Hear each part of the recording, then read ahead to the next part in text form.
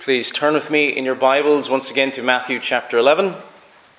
Matthew chapter 11, and we're going to be looking for our preaching this evening from the last three verses of Matthew chapter 11, beginning with verse 28 down to verse 30.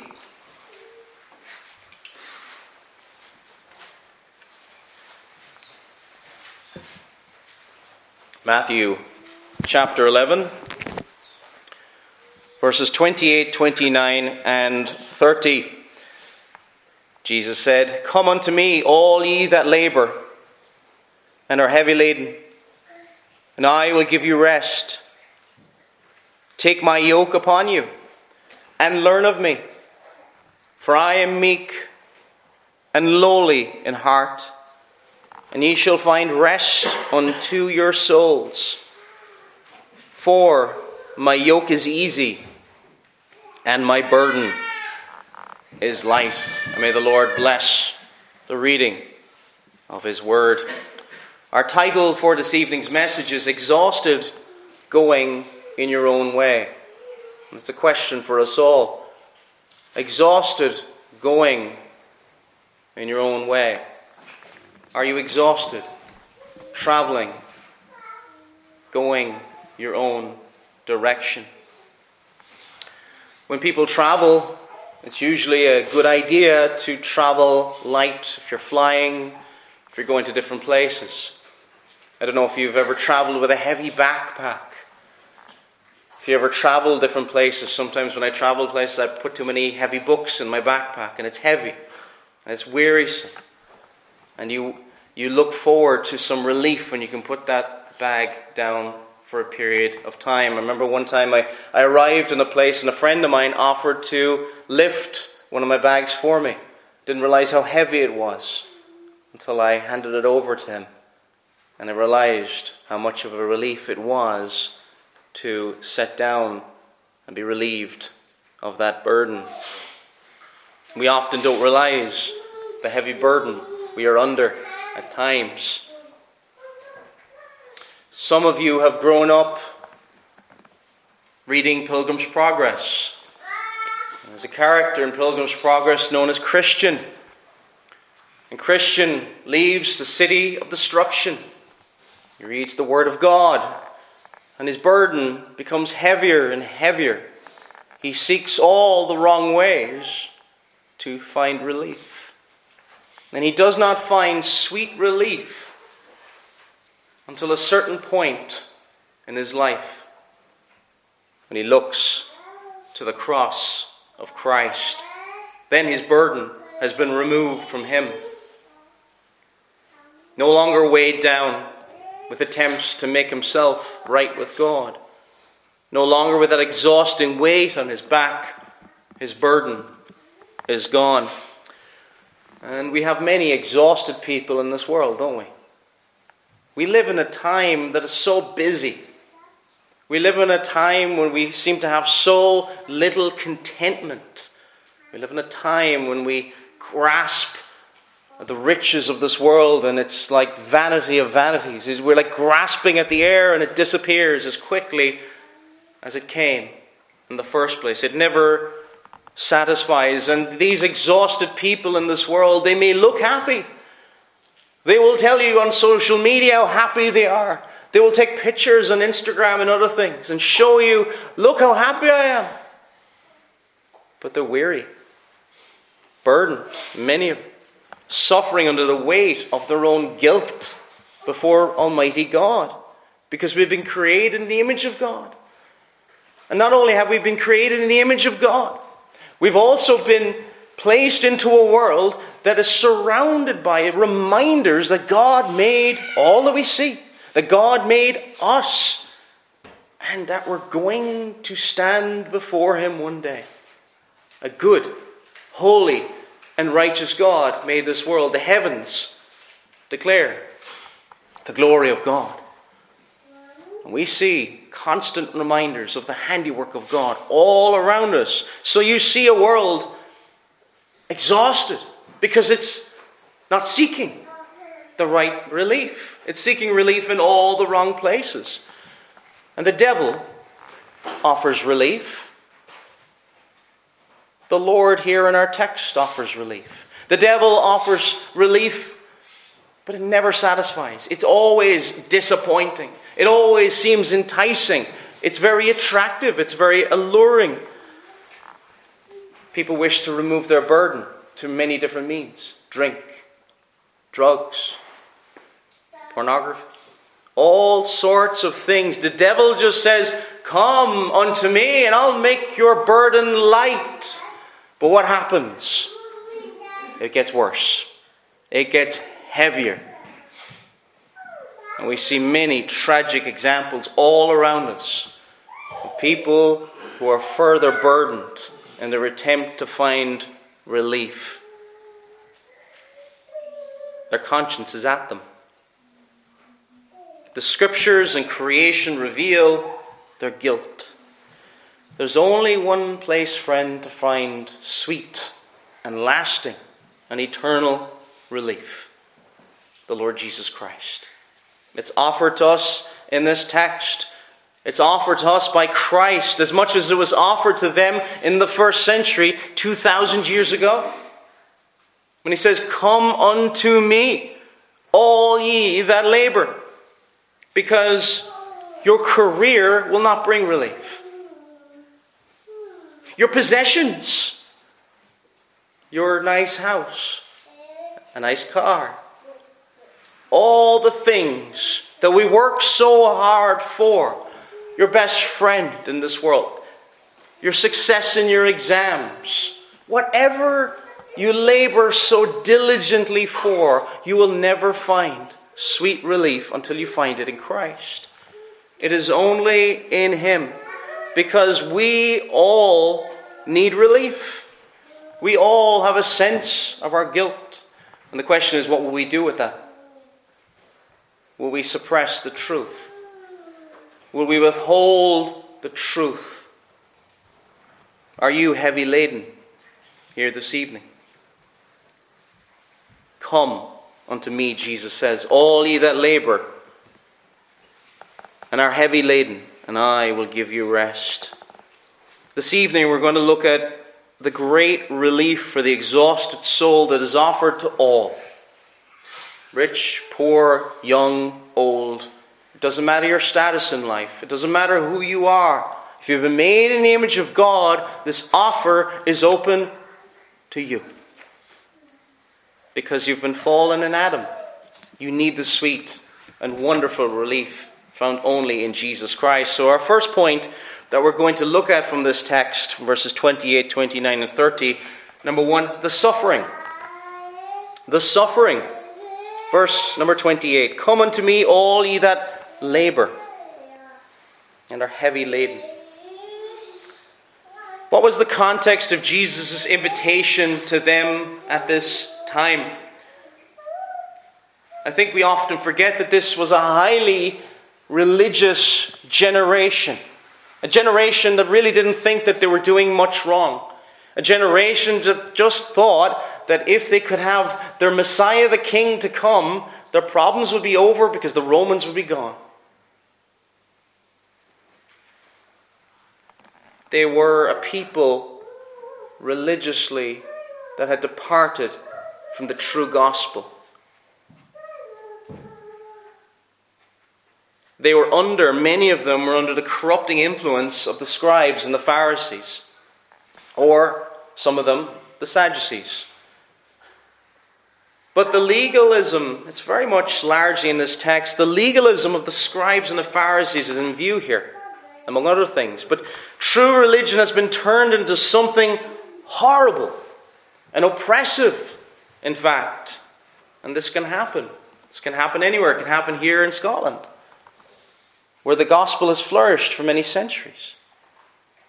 Where true religion has been for many thousands of years at this point in Judea. There were additions to the law that the Pharisees brought on. It was performance driven. And what they would do is, the law of God states this, but we need to put extra barriers, extra protections around people so that they don't fall into things. And what happened over time? They became self-righteous. They became to think, we are the zealous, holy ones. And if anyone's going to heaven, it was a Pharisee. Today it's an insult. If you call somebody a Pharisee, it's an insult, but not back then. They were these legalists. They thought they were better than other people, and often other people thought the same thing of them. They sought to catch Jesus out, for they did not want him. What Jesus taught and preached was not something they were interested in. Verses 16 to 19 of the same chapter says this, "But whereunto shall I liken this generation?" And then verse 18, "For John came neither eating nor drinking, and they say, he hath a devil. The Son of Man came eating and drinking, and they say, behold, a man gluttonous and a winebibber, a friend of publicans and sinners. But wisdom is justified of her children." But what you notice here is this. They're seeking to create accusations. They're seeking to create gossip. They're seeking to tarnish his reputation, for they will not have this man to rule over them. This is not the way they envisaged the king to come. He was not the man that they wanted, so they wanted to catch him out. They were seeking to falsely accuse him. The Son of Man comes with good tidings. He comes with good news. But they could not accept that they were sinners. The news, the Pharisees had laid more and more burdens upon the people. Religion is exhausting, and it brings heavy burdens, too heavy to bear. In Matthew 23, verse 4, it says this, Matthew chapter 23, and verse 4. It says, "For they bind heavy burdens and grievous to be borne, and lay them on men's shoulders, but they themselves will not move them with one of their fingers." You see, they want other people to do these things, but they themselves find these burdens too heavy to bear themselves. They were hypocrites. In Luke chapter 11, verse 46, Luke chapter 11 and verse 46, it says this, "And he said, Woe unto you also, ye lawyers, for ye laid men with burdens grievous to be borne, and ye yourselves touch not the burdens with one of your fingers." You see, they are hypocrites. What they are commanding others do, they would not even do it themselves. But in that day, everyone thought highly of the legalists and were affected by them, burdened, heavy laden. In that day, the model of religious faithfulness was the Pharisee. Publicans and sinners, that was only a certain group of people. The publicans were the tax collectors, were seen as the lowest of the low, stealing under the influence of Rome. And sinners, that other people. They didn't see themselves in that way. They're man-made additions of the Pharisees to the law. Their extra strictness to the law. So much so they even sought to accuse Christ himself. Think about this. Christ never sinned in thought, in word, and deed. But they twisted what he did to accuse him and to follow such teachings of the Pharisees. Because they rejected Christ, there's no rest. There's torment. There's a heavy burden. And this can happen. We have to be careful of this in any church background. This can happen. Usually the church is so prone to extremes, and we're all prone to extremes. 1 minute we're in this thing, and the next minute we find some error, we go to the opposite extreme, and we end up with a different error. The hatred of the law is a very bad thing. It's called antinomianism. It is not a good thing.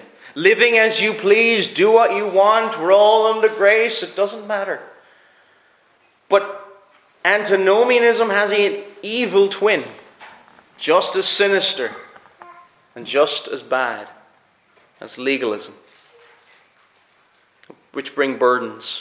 No matter how hard you work, you will never be good enough, and this is true. In your conscience, you know that you can never be good enough. Before his conversion, Martin Luther was a very burdened man, heavy laden, seeing the righteousness of God and thinking, how can I love such a God, for these standards cannot be kept. He saw that part of the truth. And then he saw that wonderful verse in Romans 1:17. The just shall live by faith. He found relief. Martin Luther found relief at the beginning of the Reformation. But if we seek in our own works to find relief, you will never, ever have it, no matter how much charity work you may do. No matter how much work you do for the church. Whatever it is, you will never find relief in anywhere else but in Jesus Christ. Your conscience will continue to be troubled. But this text cannot just be limited to those who feel under the heaviness of the law. Matthew Poole said this about this text. By weary and heavy laden in the text, some understand those that are laden with the sense of their sins and the feeling of the guilt of them. Others understand with the burden of the law, which the apostles called a yoke. Mr. Calvin thinks this too strict an interpretation. Others understand heavy laden with trials and afflictions. Listen to what Poole says here. Christ will give rest to all those of his people that are in any ways weary and heavy laden. Anyways, weary and heavy laden. Yes, we can look at it in the greater sense of their sins. Come to Christ and find relief. But any who suffer the trials of life suffer the evidences of the fall. Why is there suffering in the world? Why do we suffer affliction? There's a fall that took place 6,000 years ago. In Adam all die. And these afflictions that we all suffer and go through are the evidences and the results of sin. And we know that this has happened. We suffer in this world because this world is fallen. Fallen. Sometimes we will suffer in this world because of our own personal sin.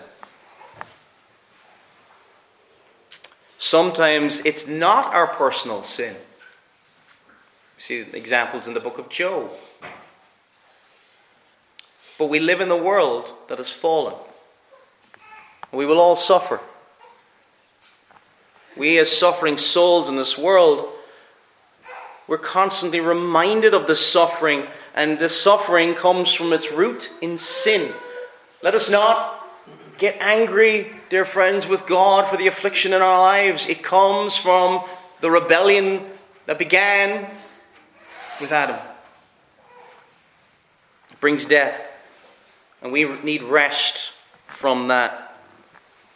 That's why people get tempted with this heavy laden, this seeking for relief. All of us want relief. There's people out there in homes having various addictions and all sorts of things. What do they seek? Relief. They want relief. And they find it and they look for it in all the wrong places. What happens when the economy tanks and all the riches that they once had are gone? This happens in many countries around the world. Suddenly people then visibly return to other idols besides their money. And you'll see a growth of other forms of idolatry. People want to find rest. They're restless anxiety. But who deals with sin perfectly? Who has dealt with that and suffered perfectly that all that has been dealt with in him? The Lord Jesus Christ.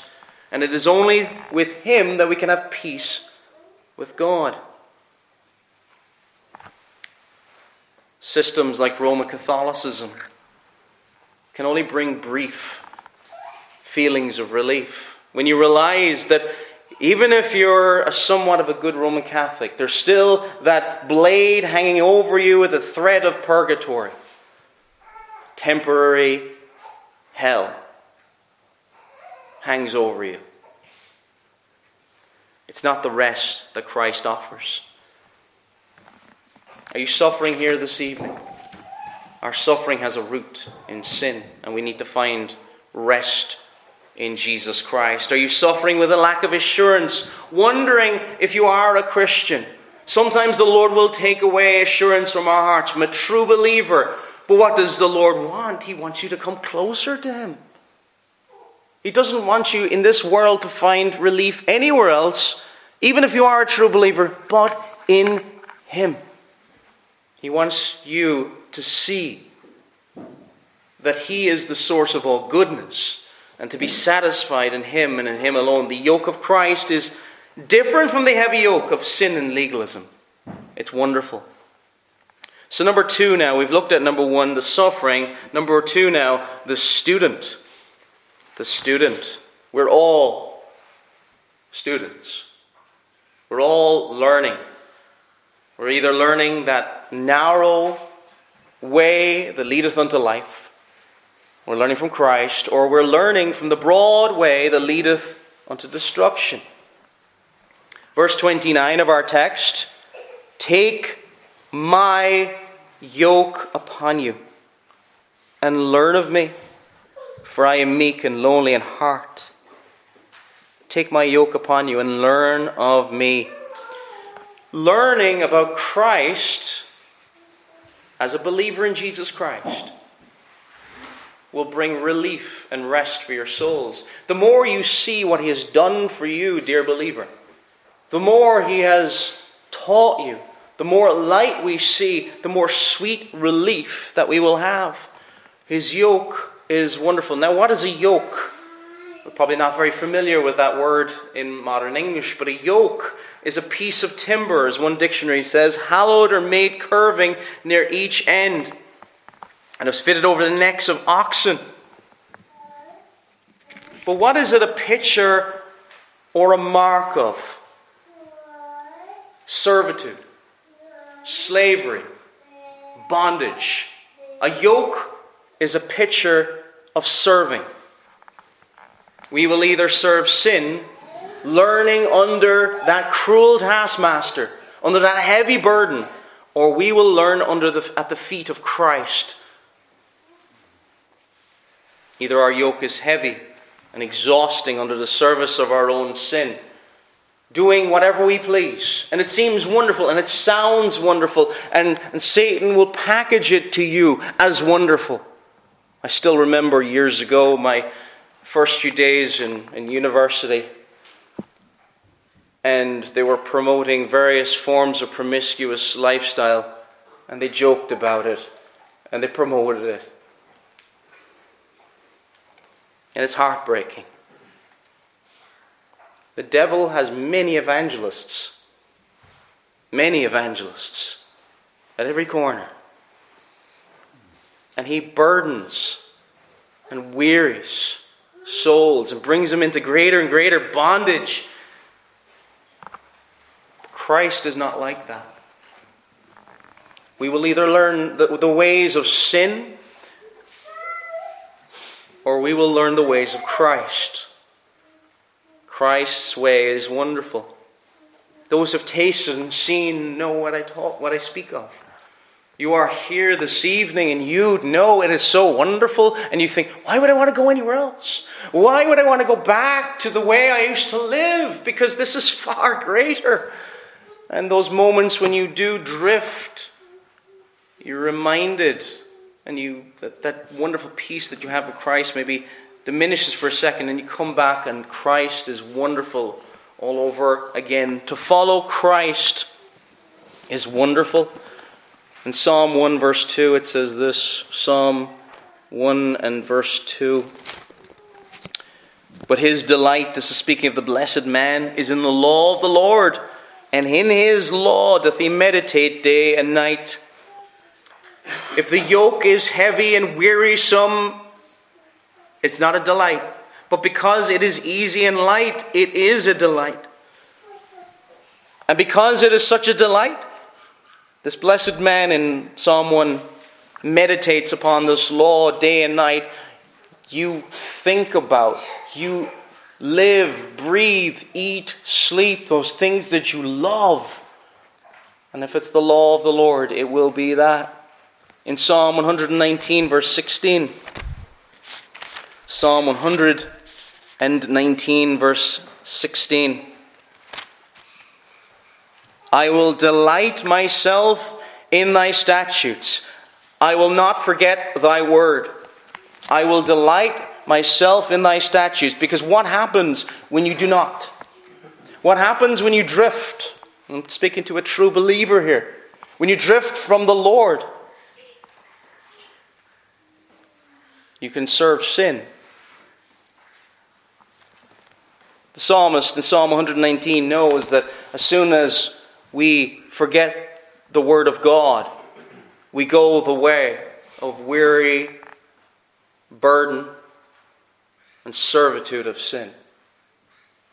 And that way is not light. That way is not easy.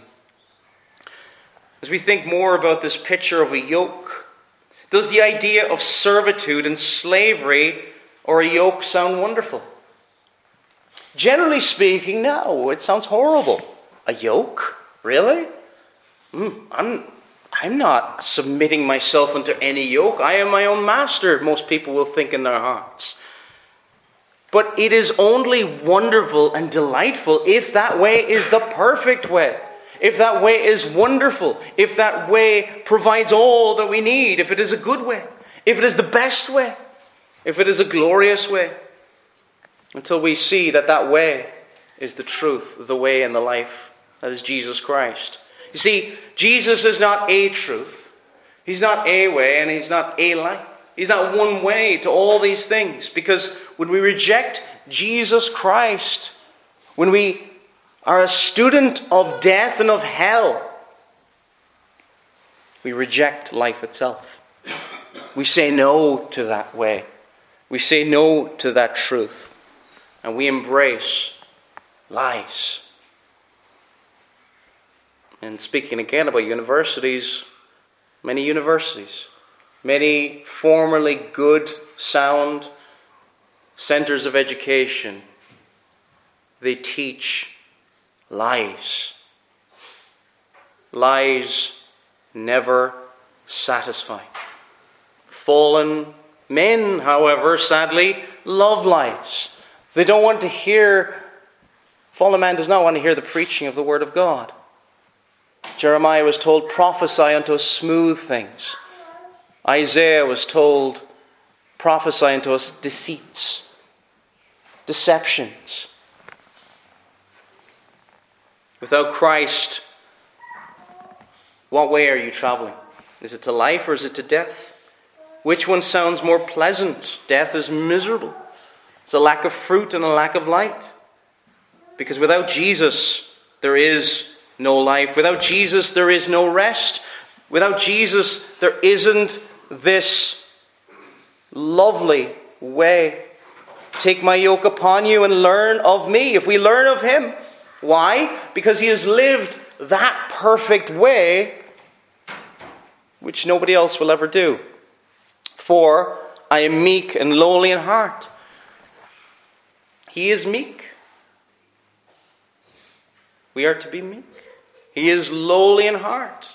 What has he done? We follow in his way. Because without Jesus is a way of torments. To taste the torments of this world, Jesus' way is better. Earlier this morning we read from Matthew chapter 5, verses 1 to 12, the Beatitudes. Blessed are the meek. Blessed are the poor in heart. It is those people who find rest and peace. It is those people spoken about here in our text. in Galatians 4, verses 4 to 5. Galatians chapter 4, verses 4 and 5.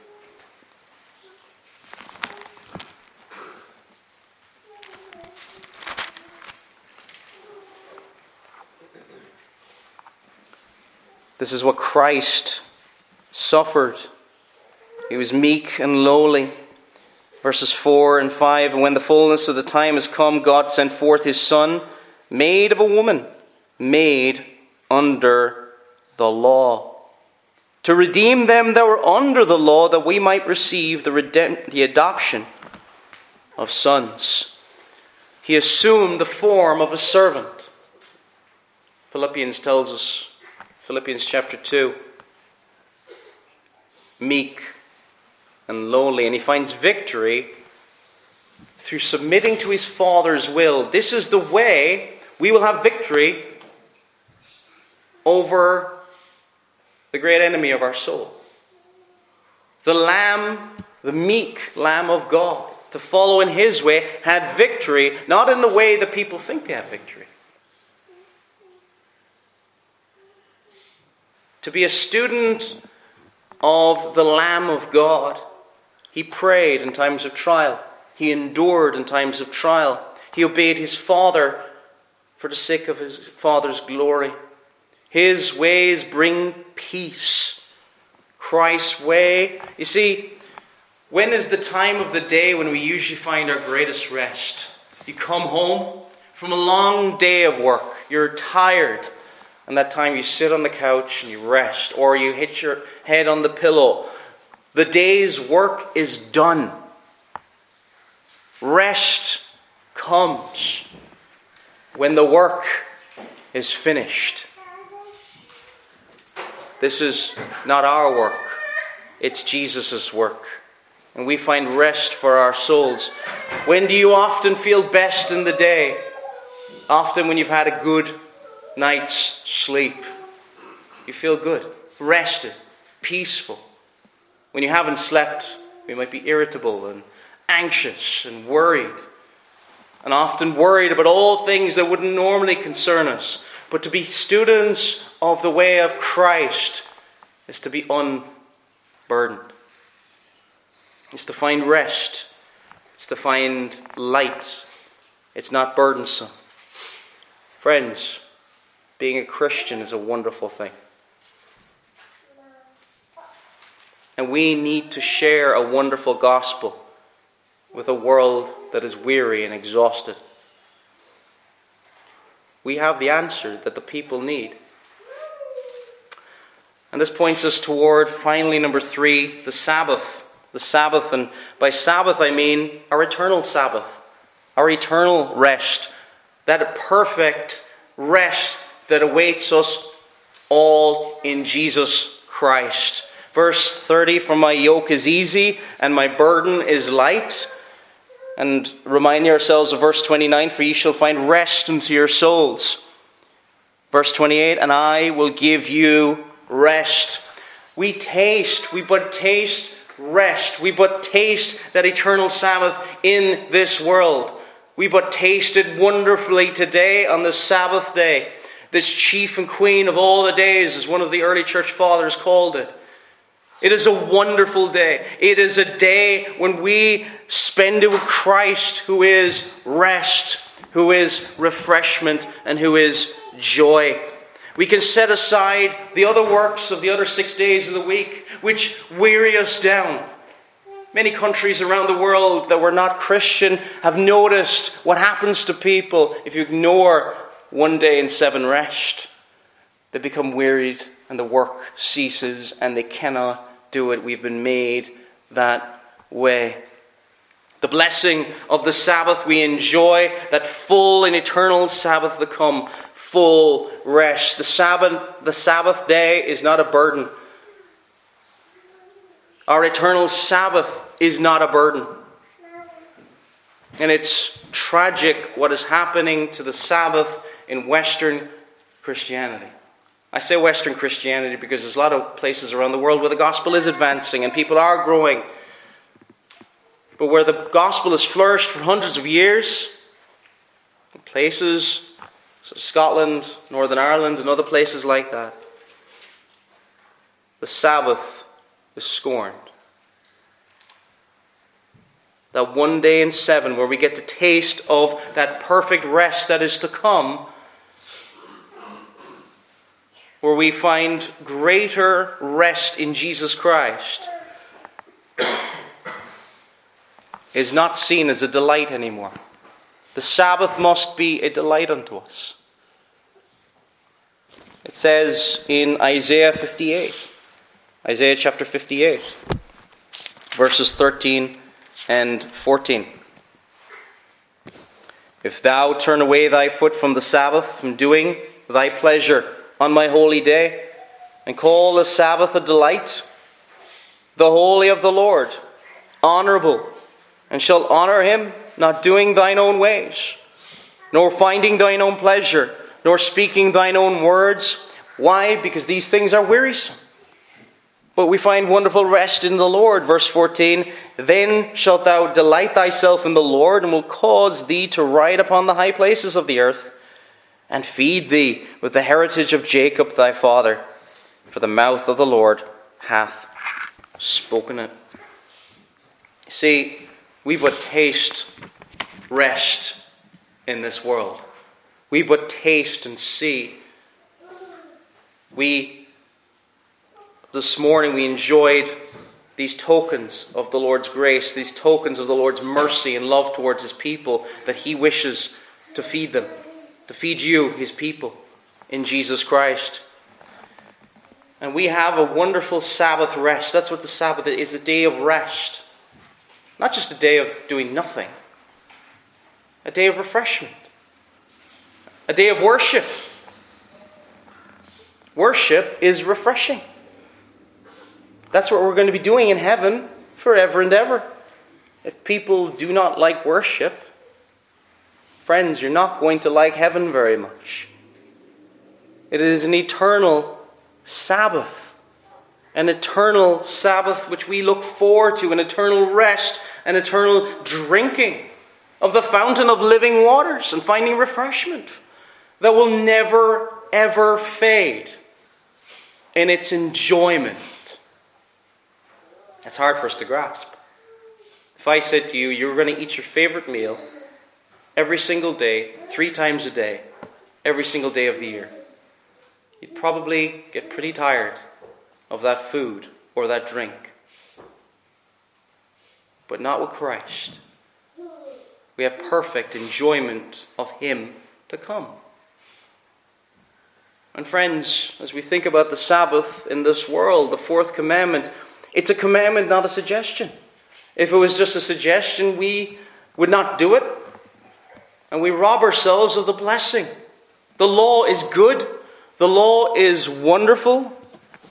And to follow Christ, this burden is light. Where is lighter than the burden of heaven? When we will experience these things in their fullness. Where affliction and suffering is gone.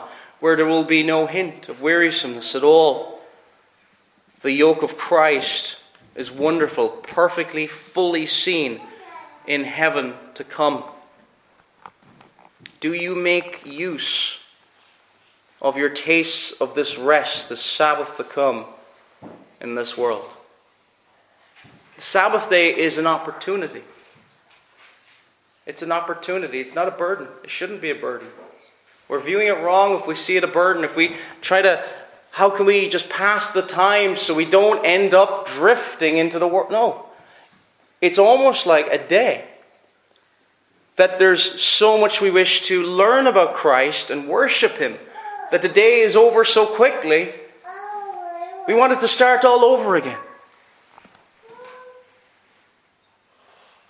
The Sabbath is an opportunity to spend time with the Lord.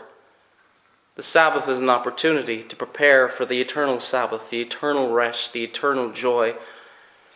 We need to communicate this joy to the next generation.